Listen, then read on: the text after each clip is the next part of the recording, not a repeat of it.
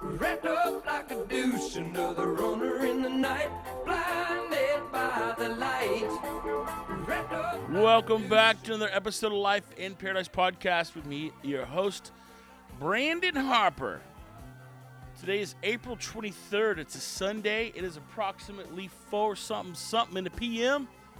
We've had a rainy, gloomy, dreary day here in Corpus Christi, Texas. I appreciate you tuning in to Life in Paradise podcast. I'm just a regular dude with a regular job and lots of opinions. So I come here about once every week or so to get them off my chest. Some you'll agree with, others you won't, and I am perfectly okay with that.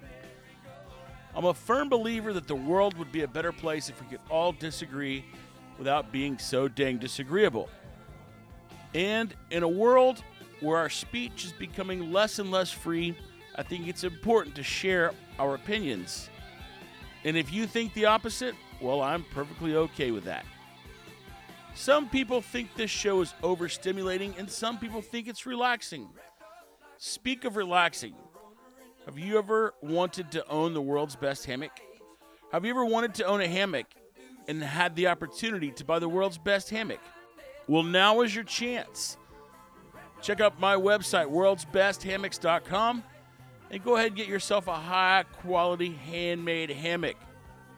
We got different designs, cool colors, Texas flag, American flag, and they are literally the world's best hammocks.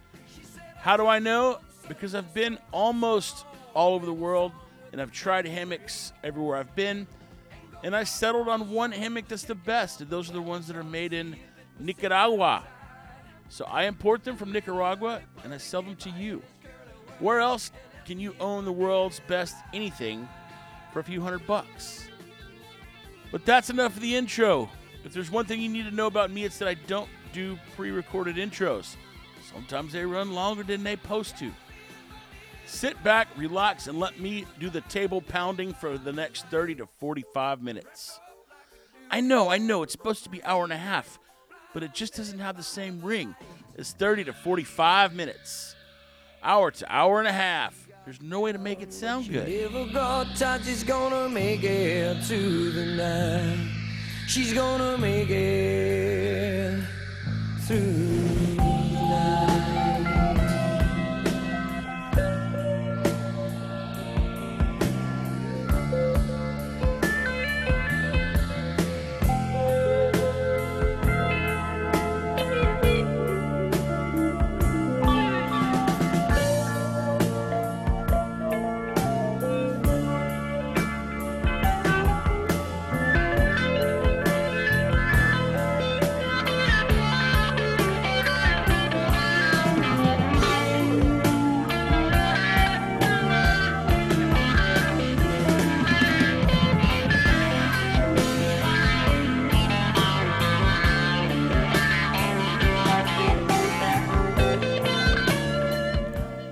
Here we are back again.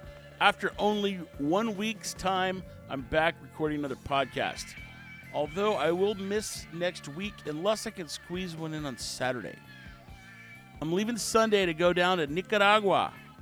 It's my first time down there since 2018. And I'll give some more details when I get back. I don't want to jump the gun.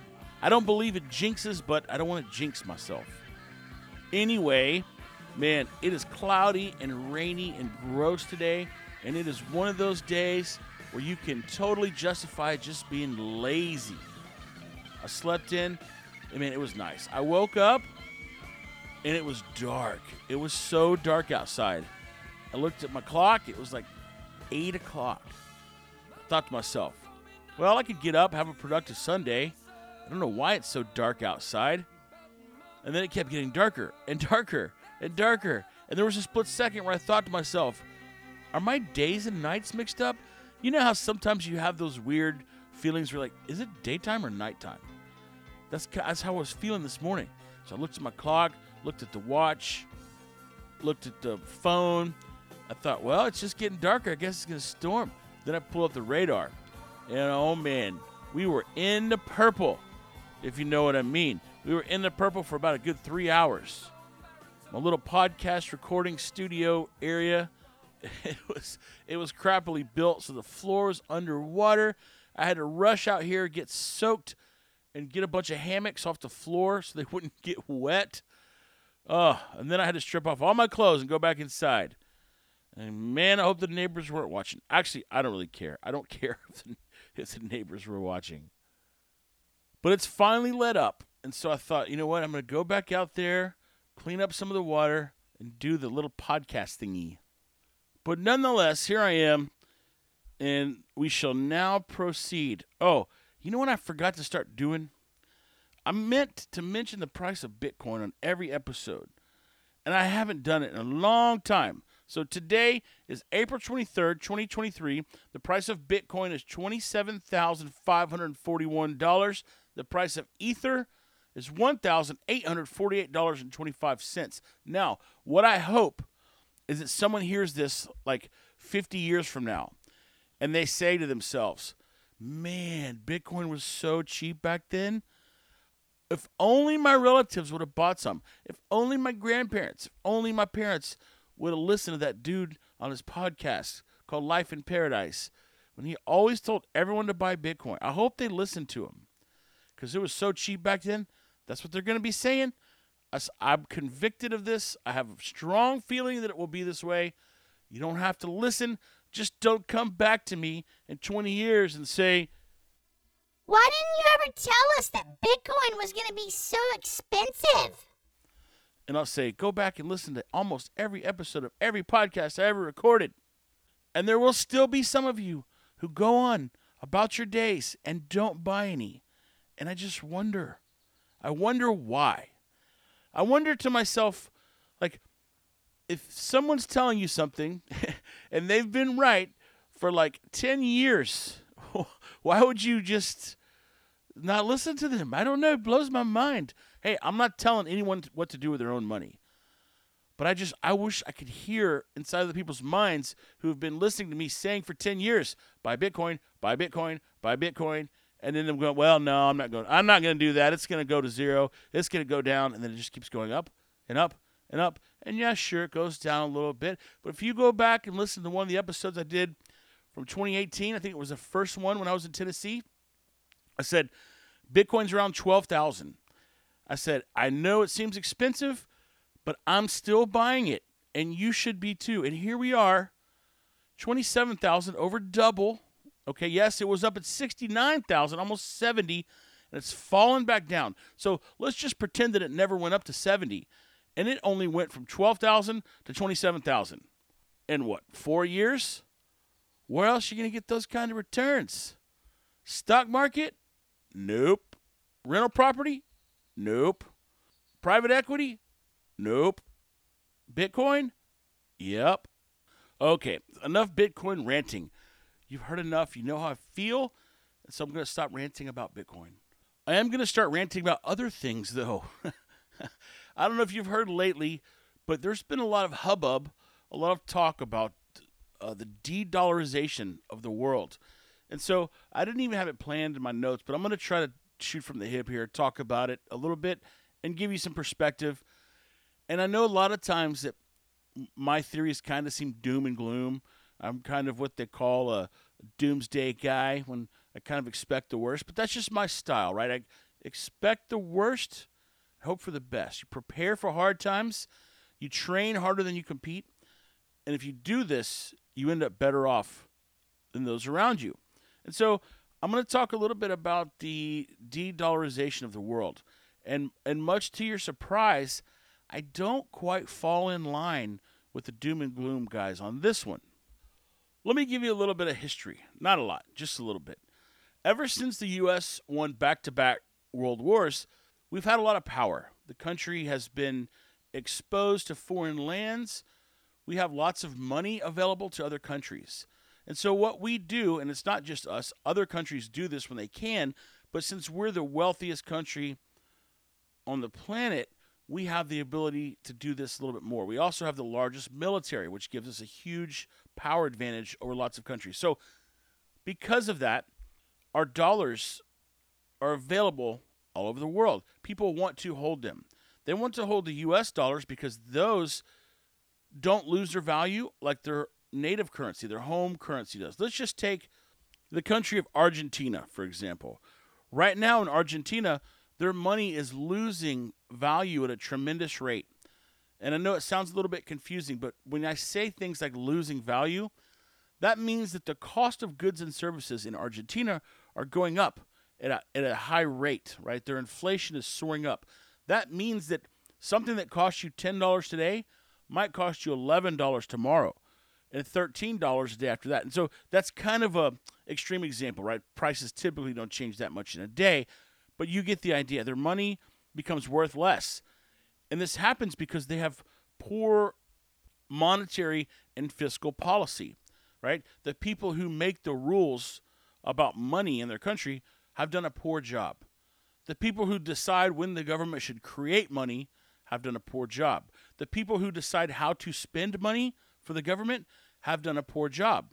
So they have found their way into all these inefficiencies, and they say to themselves, guys, our government does not have enough money to meet its financial obligations because the money that we've taken in from taxes doesn't cover the expenses that we've incurred in our operations. So we need to create money. So it's really easy. Think about it. If you had a machine that just allowed you to create money and you could just pay all your bills by pushing a button, how simple would that be?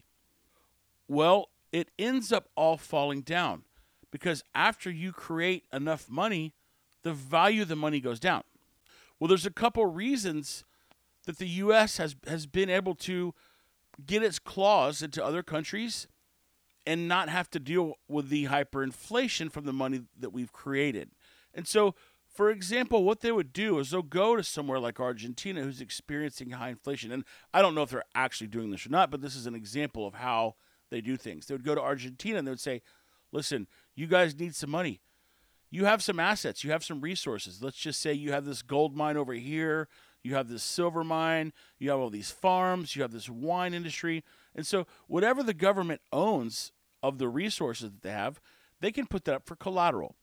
And the U.S. says, hey, here's a couple $2 billion, but until you pay us back, all these resources, those are ours.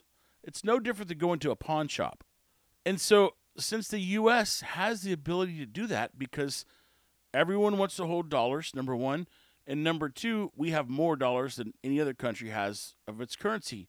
So since that money that we created leaves the country, it leaves the premises, leaves the marketplace of the U.S. environment, it doesn't contribute to our inflation right here at home because it's not moving around in our marketplace, right? Inflation only measures the rate at which the value of money changes within its own country's borders.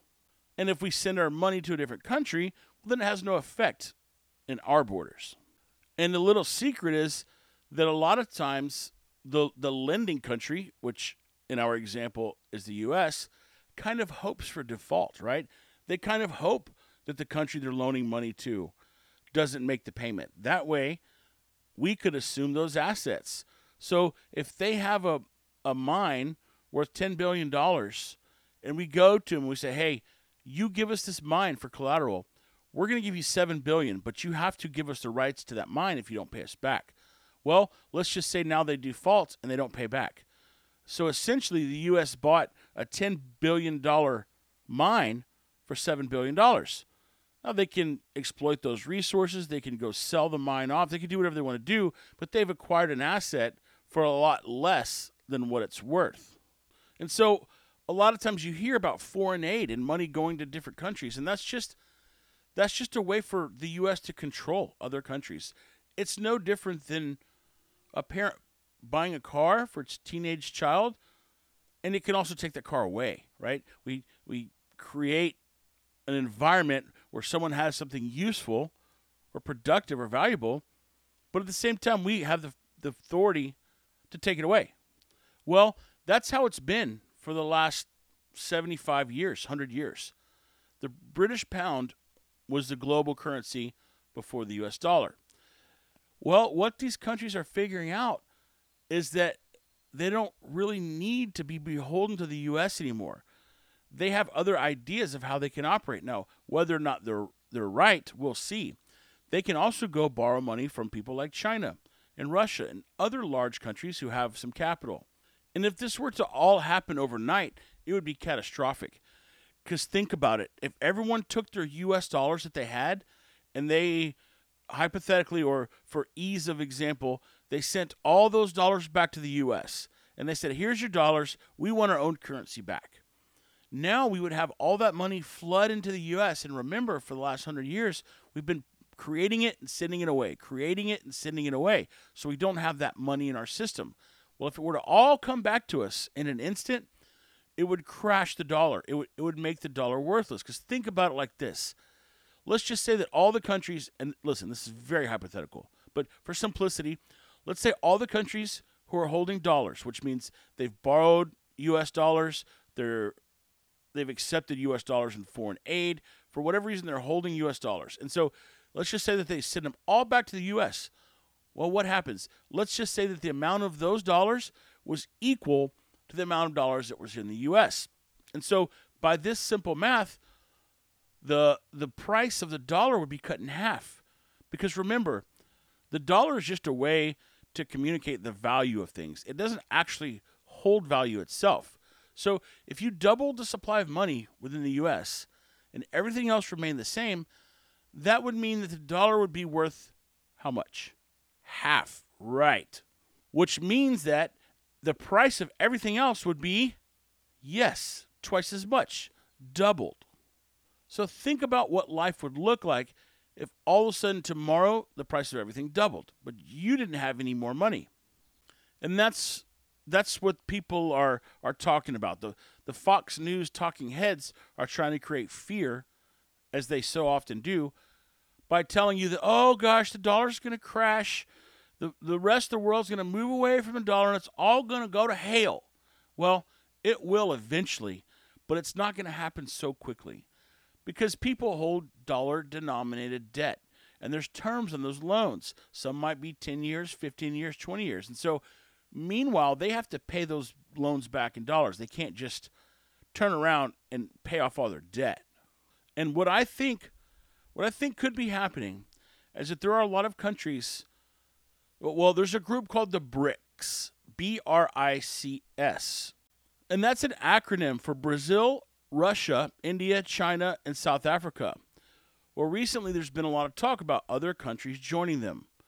And so my little pea-brain conspiracy theory is that the larger countries who are leading the charge in this group will end up trying to crash the dollar. Now, I'm not, this is just my opinion. I'm no smart man.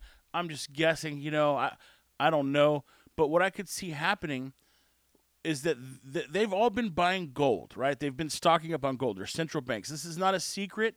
Other countries, their central banks have been buying gold for the last 2 years in crazy amounts. So they've been buying all this gold. No one really knows why. People are speculating, but they're buying this gold very quietly under the radar because they don't want to move the price, right? They don't want to make the price go up if everyone knows they're buying it. So you got countries like Russia, China, India, who have enough money to buy gold. And so what I suspect, is that they're going to try to move to some other financial system. And this is no secret. They've tried in the past, but they're actually buying gold now. So they're buying gold. They also hold U.S. treasuries, which is basically like holding cash. It's just a loan to the U.S. government for a guaranteed interest rate. And so what I think they're going to do is they're going to, once they get all the gold that they can have or that they want, they're going to flood the U.S. Treasury market and drive the price of our Treasury bills down in hopes that it will cause us some pain. And the reason that they want to get away from the dollar is because we're in control. We're the parent with the keys to the car, and we get to say things like who they get to fight with, who they get to trade with, who they do business with, what kind of humanitarian laws they have to have on their books. It gives us a lot of control over these other countries. And I think that most of them are, quite frankly, we don't need the U.S. and we're tired of their control. But I don't think it's going to happen quickly. This isn't something that's going to happen overnight. It will take years and years, possibly decades, barring some catastrophic event, right? If there's a nuclear war and it all goes to hell overnight, well, then that's a different story. But it's not like all these countries are going to wake up and just make this move overnight, because it'll be painful for everyone if they do that. So it's something I'd encourage you to pay attention to, but not be alarmed by the talking heads on Fox News, because they make money off scaring you. I make money off informing you. Actually, no, I don't. It costs me money. It costs me money to inform you. So that's what's going on. Things are heating up in the world. Sudan now is in the middle of a conflict. They've got some internal workings they're trying to figure out. They've got a rebel group that's trying to overthrow the government. This has been going on for a while now. Every now and then it flares up, they fight, and it cools back off. And it flares up, and they fight, and it cools back off. But right now, the capital city in Sudan has got no water, no power, and they're being shelled and bombed by this group of paramilitary forces called the RSF, the Rapid Special Forces, or something like that. I probably have the acronym wrong. But it's the paramilitary group was trying to overthrow the government. And these two guys had been friends for a while, and they parted ways, and it's a mess. It really is a mess. You know, you've got people who've got a country in the middle of conflict based on what is assumed to be like a personal spat. You know, these two dudes got sideways, and now they're killing people.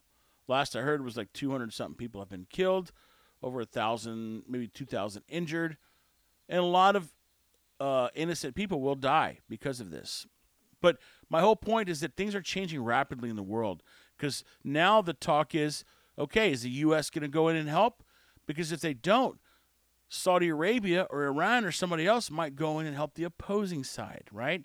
If you're a country that would stand to benefit or gain by one group winning over the other group, you're probably going to go in and support the group that would help you if they win. And so that's where we are. Iran is in support of the group that the U.S. is against. And so now it's decision time. And this is it's a weird thing, because when the U.S. doesn't help, people sit back and they scream, "Why isn't the U.S. helping? The U.S. needs to help."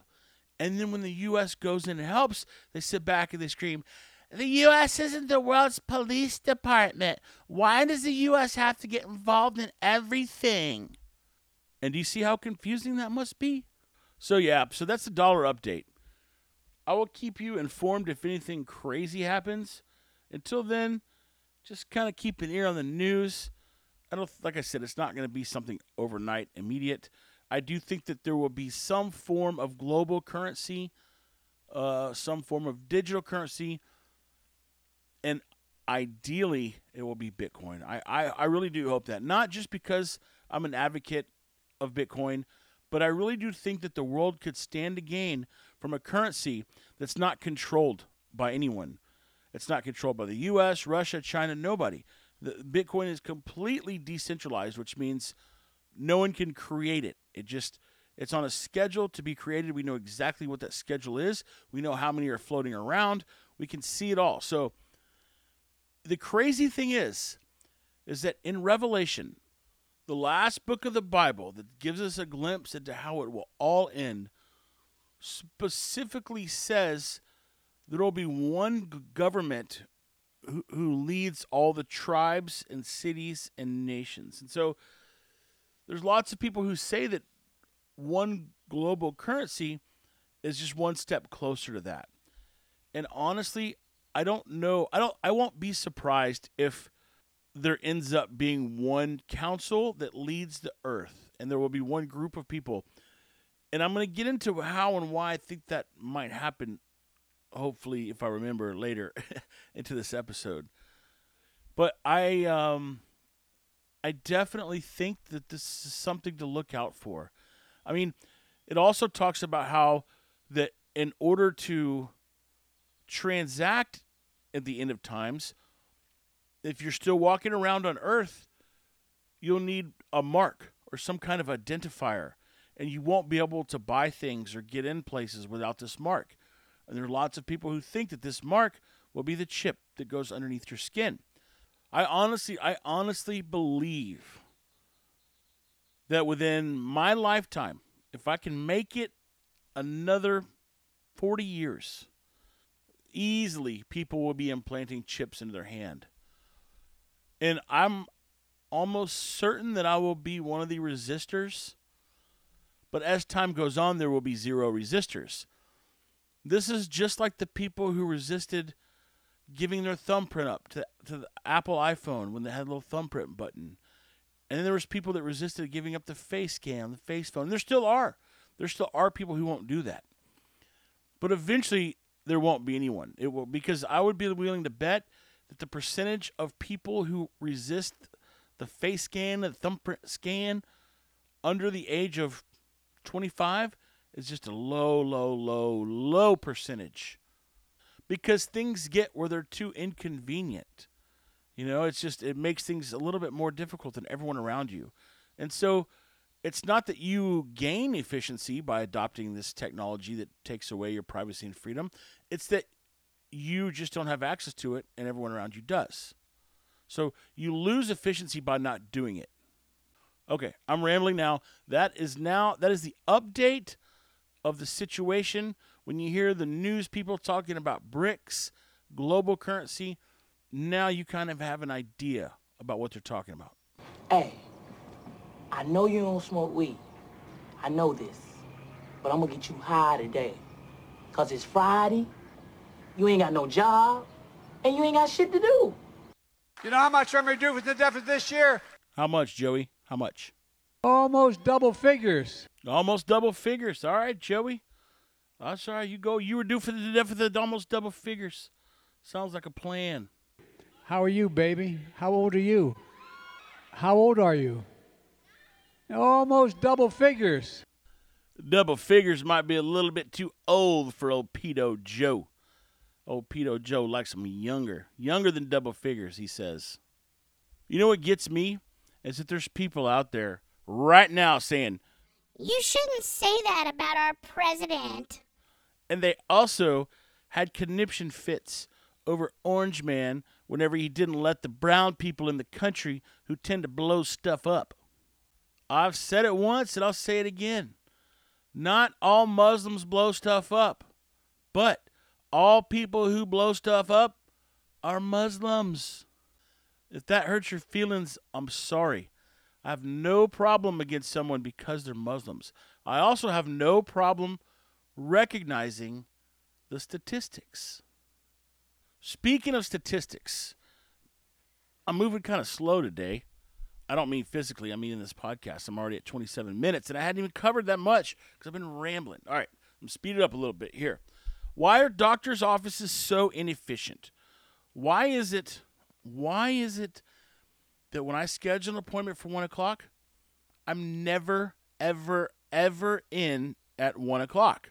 And I know the answer. I know what people are saying out there, especially if they spent time working in the medical field, which I have not. And what they're saying is, well, they have other appointments, and sometimes they run over, and it's out of their control, and they just have so much to do all day long.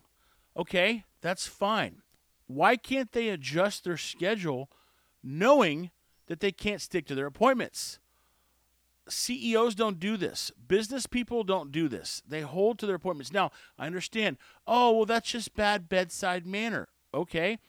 Well, if you know that you're typically running 20 minutes behind schedule, just adjust your schedule accordingly.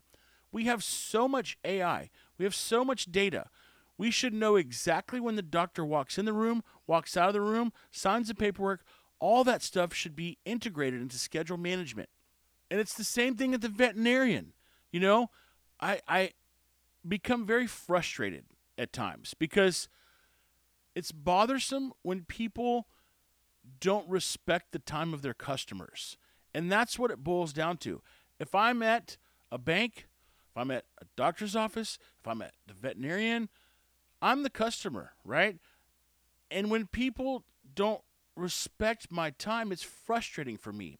Especially because my customers, I respect every second of their time. I don't want to waste it. I don't want to spend it. I don't want to force them to allocate it. I don't like my customers waiting in line. It drives me nuts. You know why? Because they didn't come there to wait in line. They came there for a great experience, amazing barbecue, and amazing beer. And standing in line does not fit the bill. So I was at the doctor's office not too long ago, and I walked in. I was like, here for my 8 o'clock appointment. Okay, sir, just go ahead and have a seat. I go, oh, it's 8 o'clock right now. Yeah, but it's just, we'll call you when they're ready. Oh, okay, no worries. Meanwhile, I look back in there. I look back in the front where all the office ladies sit. Okay, this is one. No, sorry. There's 2 doctors at this practice. It's about a 6,000 square foot building. It's got 2 doctors. I'm sure a few PAs, a few nurses. Right, 7 office ladies plus the doctor's wife, who has her own office away, which I'm sure she's working for the business. So we got 7 people. Office ladies. These aren't nurses. These aren't people that walk into the rooms, that weigh you, that check your blood pressure. These are people that are just sitting there pecking on keyboards. One of them answers the phone, okay? The rest of them are just pecking on keyboards and passing papers back and forth to each other. And I look around, I think to myself, how did we get here? How did we get to where there are more people pushing paperwork around than actually performing the service that these people are hired to do? They're a doctor. They're supposed to fix people. Instead, we've got them shuffling papers around. Now, I don't know if other people care about this kind of thing, but in my opinion, this has caused healthcare to be so expensive. And I would rather not have that. And more than likely, I don't know anything about the medical industry, so I don't pretend like I do. But more than likely, the reason that they have to have all these people is to maintain the requirements put forth by the government in regards to the regulation that these doctors' offices have to follow, and meeting insurance requirements, having to file paperwork, and this for supplemental, that, billing, and keeping up with all the administrative stuff. And this is just a perfect example of how regulation leads to inefficiency. Now, I don't want to hear, We cannot live in a world without regulation, Brandon. We have to have regulation. I don't want to hear that. That's not what I'm saying. I'm saying when we set forth regulation, we need to think about the unforeseen consequences of this regulation, about having to create a position in a doctor's office so that somebody can keep up with all these new rules and regulations. And to me, it's a huge bummer that people don't think about this kind of thing. You know, everyone from the consumer standpoint gets so mad about the medical industry. And listen, I'm one of them, okay? You walk in there, they're like government workers. They don't care about you or what's going on or how your day is, you know? It's just they treat you like a robot. Here, sit here, sign this, fill this out. We'll call you when you're ready. How are you doing? You know, it's not a service-based organization. And to me, that's mainly because of all these regulations and all these rules have become the priority of this organization, not the well-being of the clients. This is exactly how I feel about veterinary offices. These people are trying to upsell me. I had my dog at the vet. They're trying to sell me a bunch of crap. And I thought to myself, like, do you not see how obvious this is that you've been coached? Sorry, I'm getting a little worked up. It's so obvious to me that you've been coached. You've been taught how to ask for the next thing. And me, being a business person, I can recognize these things. And I feel bad for the people who cannot. I feel bad for the people who just, they're there because they want the best for their dog. And maybe they can't afford the next step in the process. And I think it's terrible or bad practice to try to convince someone to do the next step, especially when they're in such an emotional state. And I've never seen the doctors do this, but I've seen it a lot from the veterinarians. This is why I left a vet clinic, because I felt like I was there at a freaking electronics store and they're trying to sell me the next biggest TV. So, yeah, I mean, when you've got more paper pushers than you have people doing the actual work, something's gone wrong. Something went awry.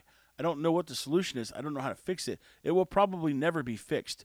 But think about it.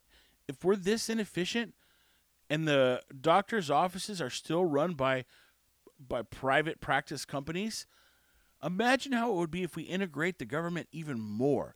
If we create some stupid healthcare system that's managed or run or administered by the government, it will only get worse. It will only get worse. Just to give you an idea, here's how inefficient our federal government is, okay? In 1913, whenever we started paying the federal income tax, the ratio of government employees to regular citizens, I don't know what the number was, but that ratio is the exact same now, which means from 1913 until now, you think about all the technology that we've adopted, right?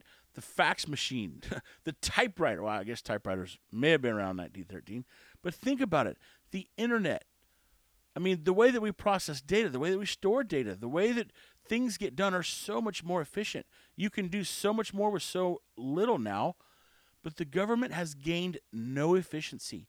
Not only have they gained no efficiency, they have increased the tax rate from 1% to effectively 15 to 20%.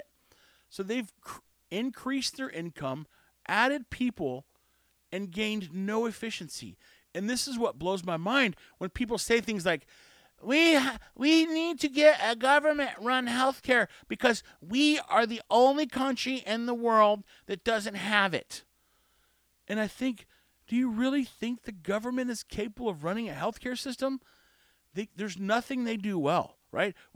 When was the last time you had an experience with a government agency and thought, you know what? That was really quick and painless and simple and easy, and the person that I spoke to knew exactly what they were talking about. That was just a good experience. I don't know that that's ever happened to me. I deal with a lot of regulatory agencies. We make beer, we distribute beer, we make food, we serve food. We got to deal with a bunch of crap, a bunch of stupid, meaningless regulatory agencies, and I see how inefficient they are. I mean, filing the excise tax with the state of Texas, right? When you make beer, when a beer maker makes beer, they have to pay a tax based on how many gallons of beer they made, straight to the state government. Do not pass go. I don't care if you've sold it. If you've made it, you got to pay us our tax. And I don't understand why. We don't tax sausage. We don't tax corn. Why are we taxing beer? But you go through that process of reporting your production to the state, and there are so many inefficiencies in this process that at one point in time, they asked us for a bunch of data that we have already submitted to them. They're like, hey, we need your production reports for the last year. And we're like, we submitted them month by month, every month for the last year. You guys have it. Yeah, no, but we're upgrading our system, and we need to get them from you. It's like there's no accountability. What happens if you say, no, we're not sending them to you, right? That's what I would tell if it was a vendor. If it was someone that I bought things from, and they came to me and said, hey, we need to know all your purchases for the last year. I would say, yeah, I bought them from you. What do you want from me? Well, yeah, no, we just need to have them. You know what I would do? I would go find a different vendor. I'm not willing to do business with someone who is so disorganized, they can't even tell me what I bought from them. And this is all just another example as to how our country as a whole is moving towards doing things the way that they did them in Great Britain before our founders had left and said, we've had enough of this. There's too many taxes. There's too much control. There's too much centralized power. We have to give everything to the king. The king gives nothing in return. We can't do anything without his permission, and we're sick and tired of it. And I know that seems extreme. You're probably thinking to yourself, well, it's not nearly that bad yet. Nope, it's not. But think about how free we were in the 1920s and 30s and 40s and 50s. And now almost every business that's out there has to have government approval. And that blows my mind. That is the antithesis of the word freedom. I got to have a license to cut somebody's hair? Really? I got to have a license to spray pest control chemicals? For real? And I know the argument is, well, there's dangerous things in them, and if you don't know what's in them that's dangerous, well, then maybe you could kill somebody's dog. You know what? Here's what I'm going to say, and if you're an emotional person, you're not going to like it, all right? You won't like this, but I'm going to say it. After you kill enough dogs, you will be out of the pest control business. And that's the truth. You see, guys don't go into the pest control business with the intention of killing dogs. They go in the pest control business with the intention of killing pests. And if they don't do that, they will go out of the pest control business. But since we've started with this system where the government just sinks its claws into everything new and makes you require permission from them, even if you founded the process, we'll never get out of it. We'll never go back the other way until it all comes crashing down. And as usual, I have spun off of my original topic, which is why are doctors' offices so efficient? And as I normally do, I kind of pose a question and then I go on the long, rambly trail answering my own question. And so I hope it made sense to you. My point is, the reason we have 6 office ladies in a doctor's clinic with 2 doctors is because of the rules that we continually have piled on. I don't know. I would like to hear from someone who went to the doctor's office in the 50s and 60s. I would like to know how many office people they had who treated you like they were government workers.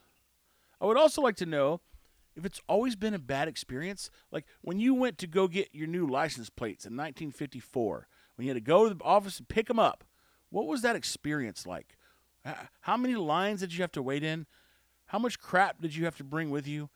Did you have to speak through a glass window to someone on the other side who would put out to lunch right in front of your face as you walked up to the window? Did that happen back then? I would like to know what the attitude of government employees has done over the last 75 years. That would be a fun documentary. Until then, I'm just going to keep doing my podcast for free.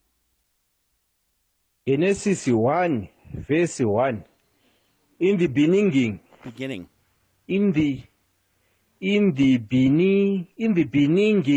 Beginning. Yeah. Beginning. Beginning. Beginning. In the. Listen properly. In the beginning. No, beginning. Yeah. Beginning. In the beginning. No, beginning. In the beginning. Beginning. Beginning. In the beginning. No. I don't know why it's so funny to me. As the president of South Africa struggling with the third word of the Bible, Genesis 1. I'm legally blind. I can see barely. I knew something was wrong when a little pretty white girl ran into a black man's arms. Okay, for my next trick, I'm going to talk about the SpaceX Starship launch that I went to. I got to go see it. I mean, I didn't get to. Anyone could have. I just chose to. My business partner in crime, Kale, keeps up with Starship and all the SpaceX and the technical side of rockets, which, you know, I like to learn about it a little bit, but I don't geek out, right? He kind of geeks out about it, knows all the facts, uses all the acronyms, and knows what Max Q means. And he said, hey, they're launching the world's biggest rocket to ever launch on Thursday. Do you want to go? We got to leave at 4 o'clock in the morning. And I was like, dude, we got bingo. We got taproom bingo tonight or tomorrow night. This is on Wednesday. And he said, I know, but who cares? It's the world's largest rocket. And then I heard that, like, oh, man, there's going to be lots of traffic, and it's kind of cloudy, and we're not sure if we're going to see it. And so he texted me at like 9:30. He's like, we going to see the rocket tomorrow? And I said, nah, I'm going to pass. It sounds like a lot of maybes for a maybe, you know, because they weren't 100% sure it was going to launch. So I said, no, I'm going to pass. And then he wrote back, and he said, it could possibly be the largest explosion you'll ever see in your lifetime. And I said, I'm in. What time are you going to be here? So he showed up at 4:30. Well, I said, oh, there's one stipulation. I'm in, but you got to drive both ways because it's about 2 hours and 45 minutes each way. I said, you're going to have to drive. I said, we take my car, but I'm riding in the right seat and you can drive. He goes, okay, no problem. So he shows up. We scurry down there and we saw it. We stopped at a little boat ramp it was about an hour short of where we were supposed to stop. But from what we heard, the traffic and everything was so bad down there that it would have taken about another hour and a half to 2 hours. And turns out we would have ended up missing the launch. So we stopped at this boat ramp. We were about 8 miles away, but you could still see it. You could see the rocket ship and the little things that hold it and the tower, and you could see everything. So we're sitting there, you know, it's about, I don't know, 7:30, 8 o'clock rolls around. And these two guys kind of stand next to us, and they're talking, and I could tell that they knew They knew what was up, right? They were Hispanic guys, presumably Mexican, anywhere. They were probably, 25 to 28, somewhere in there. And I could tell that they knew what they were talking about. And I said, you guys work at SpaceX or something? They're like, yeah, we work there. And I go, what do y'all do? And it turns out they were welders. They welded on the nose cone of the rocket. And it was so cool because they had insight as to, all the technical aspects, what's supposed to happen, when it's supposed to launch, all the things. And they had a really cool live feed on their phone that was up close. So it was awesome hanging out with these guys. But the whole process, the whole day was just so. It was cool. It was an emotional day. It was patriotic. It felt like, man, this is America. Like, so many people took time out of their day and they drove way down to South Texas, almost to the Mexico border, just to watch a rocket maybe launch, right? They weren't sure if it was going to launch. And so, man, it was just these people that were there watching, these are the salt of the earth. These are the people that if you drop your wallet, they'll pick it up and they'll give it to you. Or if you walk off and you leave your car unlocked, they'll say, hey, just letting you know your car's unlocked. They won't go open it. They won't take things. They won't take the money from your wallet. These people give more to society than what they take. And it was inspiring. It was telling. It was emotional to see that, man, it's good to know that there are people left who value technology, innovation, risks, pushing the limits, pushing the boundaries, going against the grain, doing things that people said are not possible. How many times have people said, well, we'll never go to Mars, we're never going to get there. And then you've got Elon Musk who's like, I do not care what you say, we can get to Mars. It just takes a lot of innovation and technology. And he's doing it. He is doing it. And he's doing it largely without the government, which makes me even happier.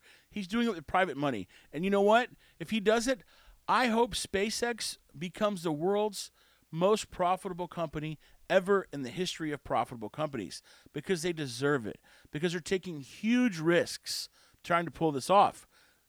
And seeing all this happen and seeing all the people that were emotionally involved in this, I thought, man, Elon is the dude.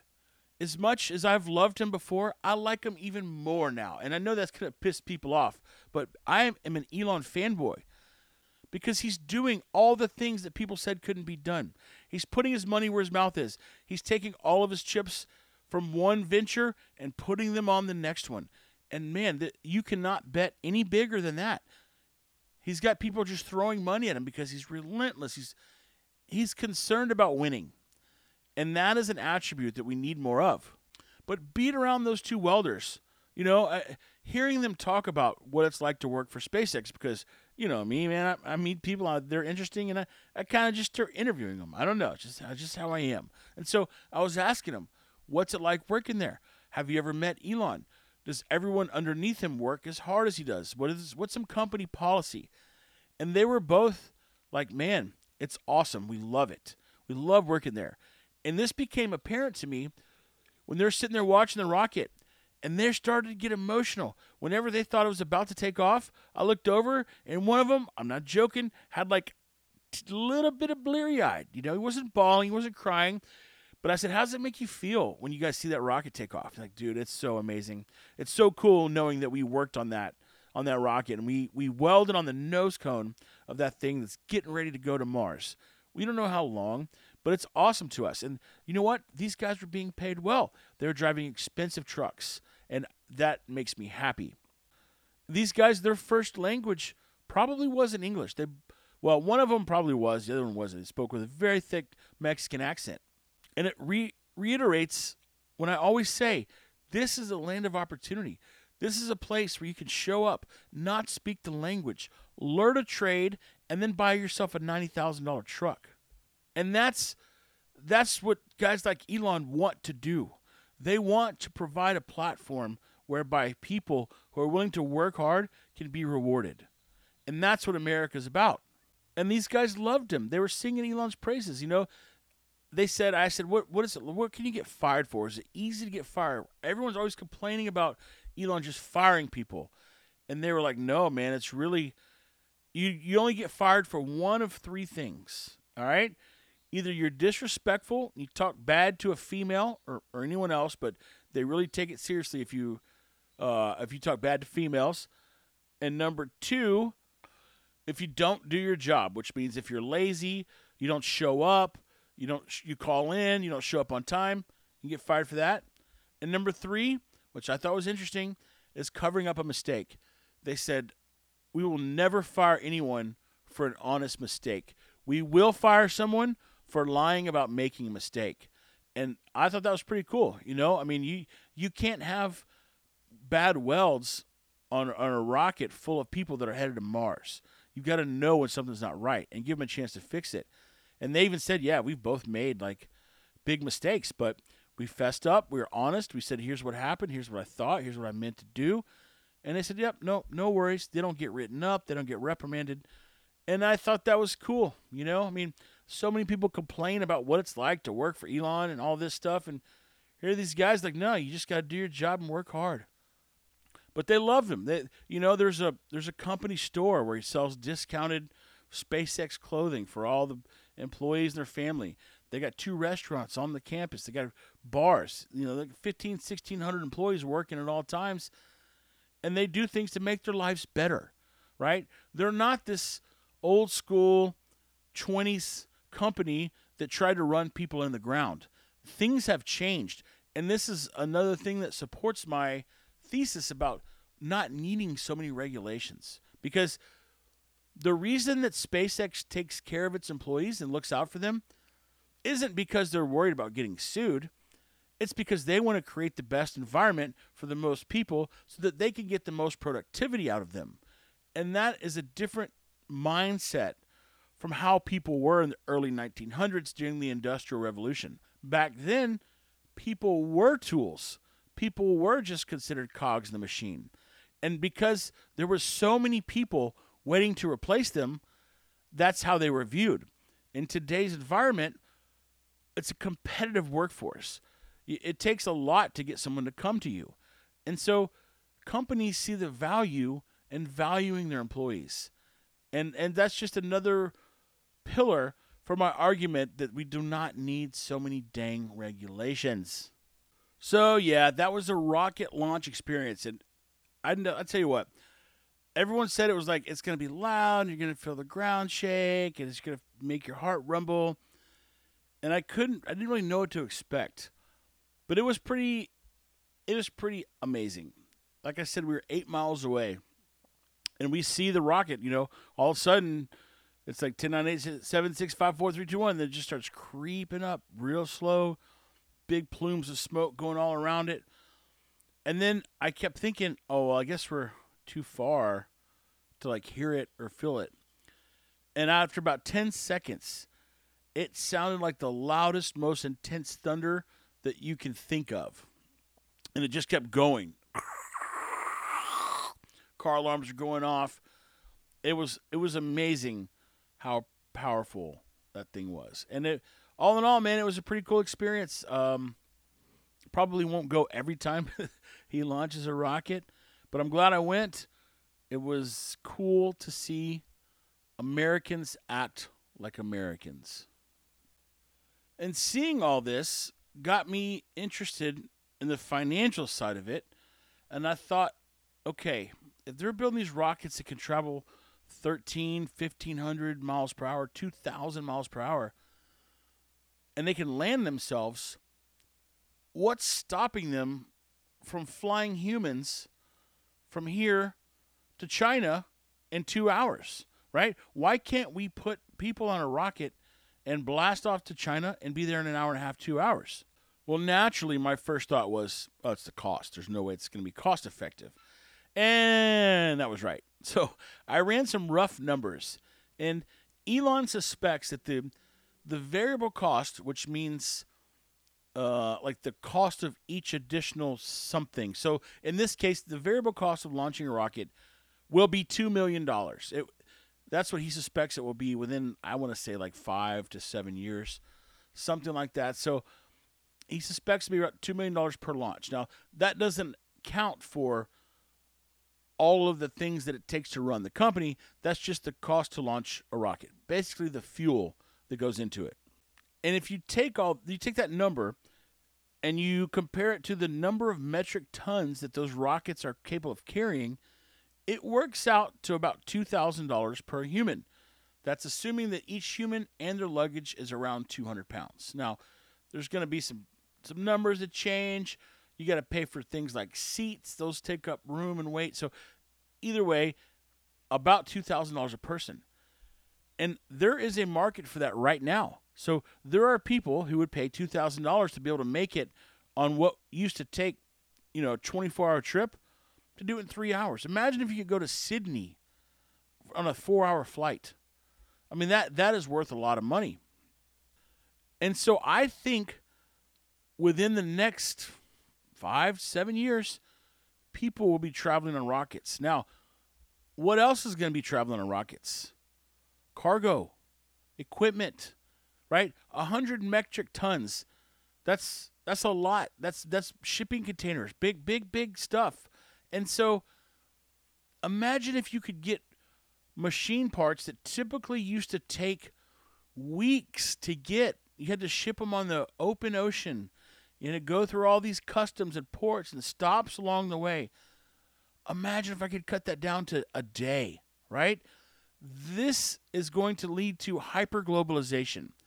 What do I mean by that? This means that we will start sourcing everything from wherever it is to make it most efficiently, right? So if the Romanians can build smokehouses better than the Americans, Romania will be the smokehouse capital builder. They will be the people who build smokehouses because there's virtually no time lost in transportation. You don't have to worry about getting things like parts, right? Let's just say you buy a big piece of equipment. You want to buy a hydraulic pump for a dam, and this is a $3 million pump, and every now and then a $50,000 part goes out, and you got to wait for it to come from Belgium. You got to wait for a month to get it. So what do you have to do? Well, you have to keep 2 or 3 extras on hand. That's just money tied up, wasted, sitting. So people are going to do things like offer hotshot services. Hey, I can get you your $50,000 pump in 2 hours. It's going to come from Belgium. We put it on a rocket. We launch it. It shows up. You're down no time. You don't have to worry about sitting on extra parts. You don't have to worry about these crazy costs of shipping on a boat. And so we're not there yet, but we will be. We will be one day. And when we are, it's going to lead to a far more global economy than what we're seeing now. The reason that it's been so globalized, what we thought was globalized, was because of the ocean shipping. It got really cheap. Boats got really big. They got a little bit faster. And so we started to globalize. What we thought was use the global economy. But now that's going to go exponential because of the ability to move big things almost instantly, and then eventually the price of that will fall down. We're not rich like y'all. That's one thing y'all going to have to understand. But one day, this year, we will be. Because we have Barack Obama. Man, I miss the days of being able to hang up on somebody and force them to hear that click. I do miss those days. Not that I hung up on a lot of people, but every now and then, it gives you a little satisfaction for them to hear that click. I mean, I've done it maybe 3 times in my life, maybe 4. And now it's time for the next topic of technology. If you haven't figured it out, I'm a big fan of technology. I'm not a tech geek. I don't understand how things work, but I just like to know that they work. And I've talked a little bit about Chat GPT. At least I think I have. I'm sure I have. But I've been using the heck out of it. It's been saving me tons of time. And I was talking to my homeboy cousin Harry about it, and he was like, I just don't see what the use is going to be for the AI chatbot. And I just like, man, are you kidding me? It's already saved me tons of time. And I know that it will keep saving time. And here's some examples, okay? I've used it to write a loan agreement for me, right? So a contract between myself and someone borrowing money that specified, here's how much they're borrowing, here's the interest rate, here's how it's going to be paid back, here's how long it's going to take before it's paid back, all the terms and agreement, and I just write out, hey, write me a loan agreement between this person and that person, this interest rate, this duration, and it just spits out a long contract, and it's totally free. It took 30 seconds. In the past, that would have taken, I would have gone and searched the internet and tried to find some documents that would work, or I would have had to type it myself and go around and look at other documents and make sure I'm not excluding things or including things that I shouldn't be. Or I could pay a lawyer to do it, or I could probably find a website that would, for $7 or $8, would allow me to download it. But either way, this was quick and it was free. So I did a loan agreement. I had it write terms of service, warranty details for the Hammock website. One more, there's 3 forms we had to have for the website to go live. It wrote all 3 of those. The return policy. I use it to write an ACH form. So ACH is just a way of moving money between banks. And so it's better than checks. Putting a check in the mail is something that we used to do in the 1930s. I don't know why it would even be an option today. But after having enough checks lost in the mail, we've switched over to this ACH form. Well, in order for this to work, I've got to have the bank account number and the routing number of the person that I'm sending money to. And so instead of just sending them an email saying, hey, what's your bank account number and routing number, I put together a form. Or actually, GPT put together the form. I said, create me a form that authorizes me to pay people via ACH. And it spit out this long form, like a page and a half of everything. My company name, my tax ID number, my address, my banking information, and then it had spots for them to put all their information. And it was incredible. It worked perfectly. I also used it to write an employee new hire agreement, right? So it spelled out, this is what we expect of you. This is how many hours you need to work. This is the amount per hour you're going to get. Here's the limitations. Here's what we're buying for you. Here's the equipment you'll have. And I just wrote it in paragraph, one long paragraph, not even long. It took me about 2 minutes. I said, write me an employment agreement. This is the labor rate. This is the hours expected to work. All the details, just with commas between everything. And it spit out the whole contract. I mean, it still baffles me every time I use it. And the other day, I despise going grocery shopping. I don't like to spend my time walking around the store looking for things, right? For those of you that don't know me, my time is valuable to me. I want to figure out how to eliminate the things from my life that I don't enjoy doing. And that may seem snobby or arrogant or whatever you want to call it, but I really encourage you to do the same things, right? If there are things in your life that you don't like to do, if you could figure out how to do them, and either it costs you enough to where it's worth it or doesn't cost you anything, then you're just improving your life with no additional cost. And that's the way I look at things. So I don't like to go grocery shopping, so I order curbside. Occasionally I have them delivered if I'm feeling rich, like I got a bunch of extra money, because it costs like $7 extra to have them delivered. So typically, though, I put them for curbside pickup, and I stop on my way home from work and I grab them. Well, the other day I thought I was going to get away from work earlier than what I did, so I needed to figure out what the time frame was. Like when can I pick up my groceries? I'm going to miss my cutoff. I know that curbside closes at some time, right? They're not open till midnight. So I needed to figure all this out. And I know most people say, well, just Google it. Just put it into Google. Google will tell you. And it's not that simple. And here's why. Because there's a lot of H-E-B grocery stores. So if I said, what time does curbside pickup end at H-E-B? They would probably prompt me to call the store, or it would say, here's the store hours, but it's not going to give me the specific curbside hours, right? So then I'm thinking, okay, do I open the app and try to find it, like dig through the app and find it to pick up, or do I just call the store, or do I try to Google it? And I thought, man, this is something that AI will fix. ChatGPT, some chat interface, I'll be able to ask it, what time does this store close? The curbside pickup, and it would just spit out the time.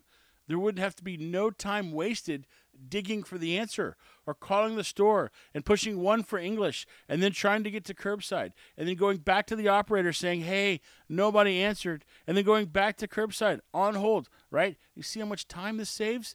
You can't do it yet, but you will be one day soon, probably within the next 2 years. HEB will have its own chat bot.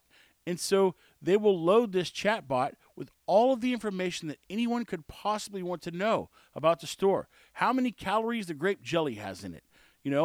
How many square inches are in a slice of cheese. Like, whatever it is you need to know will be, you ask the question and the response gets spit out.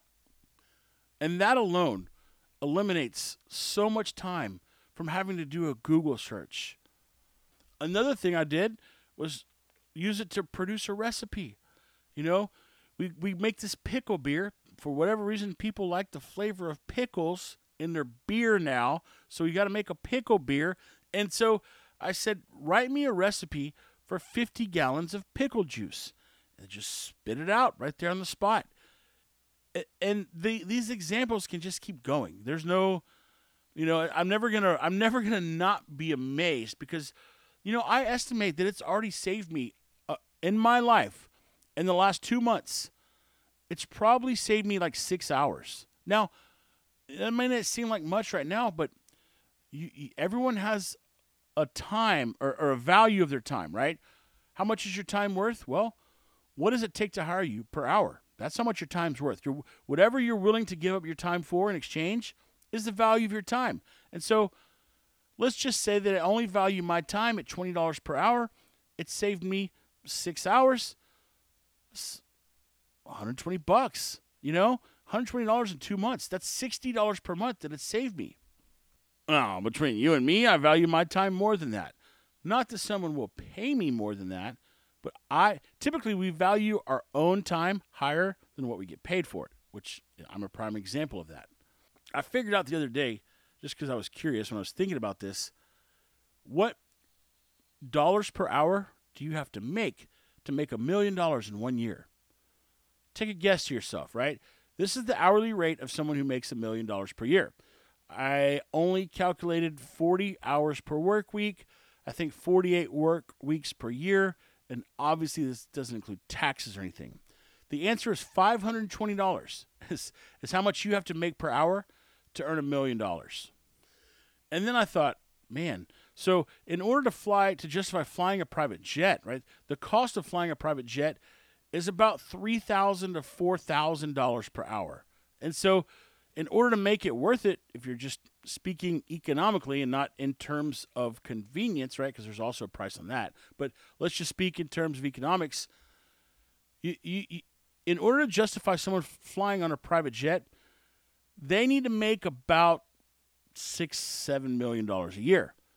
That's just rough numbers, but I thought it was interesting. And who really cares about flying on jets, because we're about to be flying around on rockets. I can't wait. Imagine being able to just go to London for a few days and not have to spend 2 days in transit or a full 20 hours in transit going and coming. Will be amazing. And speaking of amazing, I'm about to go do another amazing podcast with my homeboy cousin Harry. It's called The Old Dog New Tricks. If you have not listened to it, don't, because I'm just kidding. You can if you want to. We don't think about it a lot. We just kind of talk. It basically sounds like you're tuning into a phone call between a 44-year-old and a 24-year-old. And you can imagine the hilarity and the calamity that ensues in the precipitous behavior of the institutionalized males confronting, refronting, and defronting the problems that exist with the oppression and the depression of our people. If you ever wondered when I do these little impersonation things, they're all from somewhere. Not all, but most of them are from somewhere. So that was intended to be a ripoff. There was this old show called In Living Color. And so In Living Color was a skit comedy show. And there was a skit about a guy who spent a lot of time in prison. And when he was in prison, He just read a bunch of books. And so since his vocabulary never really developed, he read these books and he didn't really know what the meanings of the words were. So he just inserted them inappropriately. Before we vote on your request for parole, we do have some questions. Do you think you'll be able to adjust to life on the outside? Allow me to partologize myself. Suppositorily speaking, my incarceration has forced, you understand, the ventilation of, shall I say, my dairy air. And upon my discharge, I will ejaculate my mind to the prophylactic of the bowels of society. But how would you support yourself, Mr. Bates, considering that your reading comprehension has gone down every year since you've been in prison? A very vaginative proposition, my man. That is to say, prostitution pertaining to the cotex, you understand, of the argument. I myself have imminentized my liquidation, therefore, ergo, i.e., that is the instigation, which is excessive cleavage, shall we say. You get the idea. That's funny to me. That is funny. You know what? You might not think it's funny, and I'm okay with that. I'm fine with you saying, that's not funny. That's fine. We can have different opinions on what's funny. But the reason this is funny to me is because it's probably an exaggerated version of the truth. And I find humor in that. That there is someone out there, some skit writer, who has probably met or known someone that's been to prison, and they knew this character, and this character did exactly what this guy's doing. And to me, that's funny. You know, it's funny to take things in the real world and exaggerate them to add a level of humor, an element of humor. Let me clarify, or clarify. In other words, I'd probably teach. When I go back and I watch these clips, it never fails to amaze me at how silly it was to have canned laughter, to have a prompted audience response that tells the listener when to laugh. It seems so weird now when you hear that. And I have a hard time watching old shows. It's hard to take them seriously, except for Sanford and Son. I could watch Sanford and Son all day, all night, but that's beside the point. I'm going to talk about this next week, but I'm going to touch on it right now. Think about the things that were entertaining to you as a child. When you were a kid, what was entertaining? That's all I'm going to ask you to think about. What were you into? What did you enjoy? What did you laugh at on TV, in person? What did you do for fun? When I say a kid, I'm talking ages of 5 to 9. Let's just stick in that window. Think about what was entertaining, fun, comical, engaging from ages 5 to 9, and we will revisit this next week. I'm even going to put it in my notes so I don't forget. And with that, oh, you know what? I forgot to do the golden nugget. Listen, my most valuable hammock customer of all time ever in the history of worldsbesthammocks.com asked that I do something called the golden nugget, and I'm going to do it. And this is just a little trick. This is a little trick I learned along the way from a friend. When you're cooking bacon, here's what you need to do. Well, my preferred way of cooking bacon is now in the oven because it's less grease everywhere. It's just simple, right? But let's just say you're going to cook some bacon on the stove. And this probably works for the oven too. It might just slow it down a little bit. So let's just say you're going to cook bacon on the stove. What you want to do, now, don't tell anybody this because they'll laugh at you. But what you want to do is put a little bit of water in the pan. Maybe like 1/5 of an inch. And get that water hot while you're cooking your bacon. And don't worry, the water will cook out. But what it does is it par cooks the bacon just a little bit. And it ends up speeding up the cooking process because it boils it a little bit. And then by the time that water's gone, that bacon is in direct heat with the skillet. and it gets nice and good and crispy. If you don't believe me, just go try it. Go try it. And if you don't eat pork and you don't eat bacon, I'm sorry, I got nothing for you. You might want to reconsider. Just make sure when you do this, you don't blow the house up. And that was the golden nugget of the week. Go check out worldsbesthammocks.com. Literally the best hammocks in the world, now available, shipped to you in a matter of days. We got different shapes and sizes, different colors. Anything you like, whatever you have, we got for you. Whatever you need, we have for you. And that is going to do it for this episode of Life in Paradise podcast. Appreciate you listening. I hope you can tell your friend about me. Somebody that might need a good talking to. You know, I hope that if you listen that, you know, we probably share ideas and we share values. And maybe, just maybe, you can share the show with somebody. Because I'd really like to figure out how to monetize it. And it's not as easy as I thought. But here I am every week. I sit down and I do it. Hope everyone has a fabulous week. Go out there this week. Keep your car clean. Pay your bills on time. Admit when you screw up. Don't try to hide it.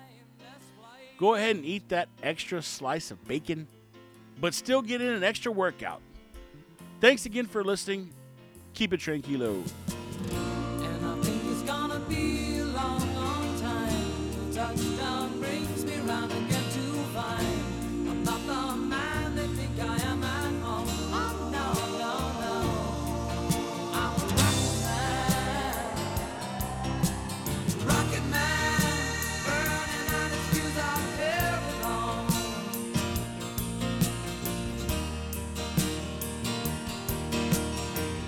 And I think it's gonna be a long, long time till touchdown brings me round again to find I'm not the man they think I am at home. Oh, no, no, no. I'm a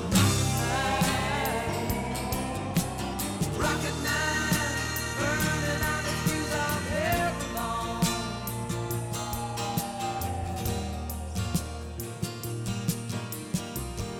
Mars ain't the kind of place to raise your kids. In fact, it's cold as hell. And there's no one there to raise them. If you did,